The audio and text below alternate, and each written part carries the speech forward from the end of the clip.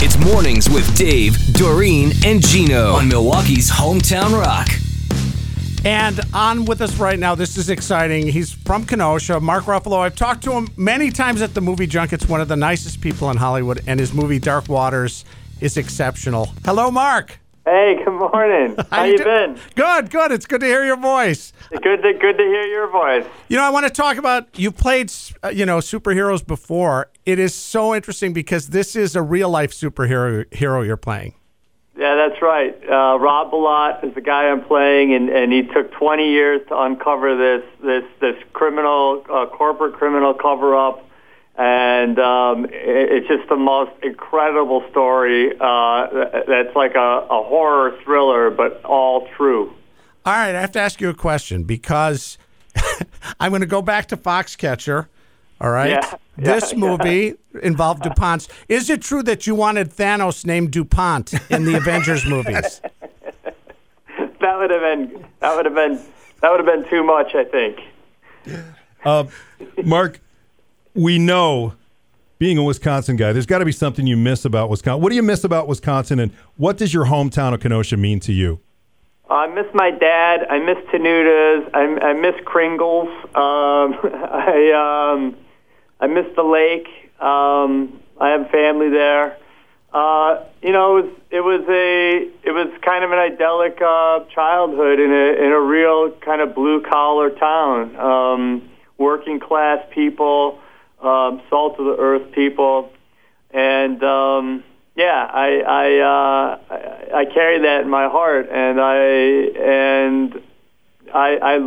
everything that I know morally and ethically, I learned there. Can we swing back to the movie for a second? I wanted to know, you star in it, and you're one of the producers.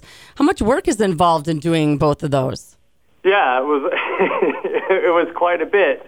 But it was also really satisfying. It was a project that it started as a New York Times Magazine article. I read it. I thought this should be a movie, and spent 3 years trying to get it made. But I'm so happy with the way it came out, and it's something that's close to my heart. I'm an activist too. And but there's only so far that can go. But storytelling in movies, you can move people in ways that you can't do in any other form. And so I feel like this is an important movie for this time that we're living in. I think we turn on the news and all the world tells us is if you're horrible and awful and people are selfish, they rise to the top that way, and no one does anything for anybody else but themselves. And this movie is about a guy who takes 20 years of his life, sacrifice his family time, his career, his health in order to do the right thing for all of us. And that's a story that we need to hear today, and the kind of story that I want to see, and the kind of story I want to see put out in the world.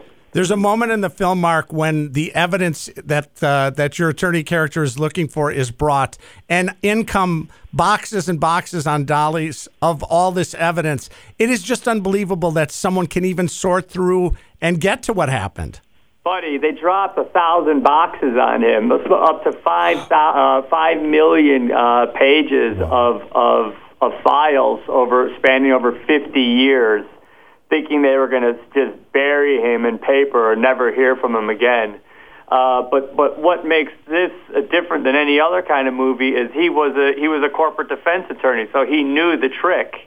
And he went through every single box, page by page, and he uncovered the biggest criminal crime, a corporate crime in history. And you read this in a New York Times article. Is it often that, who do you take it to when you say this needs to be made into a movie?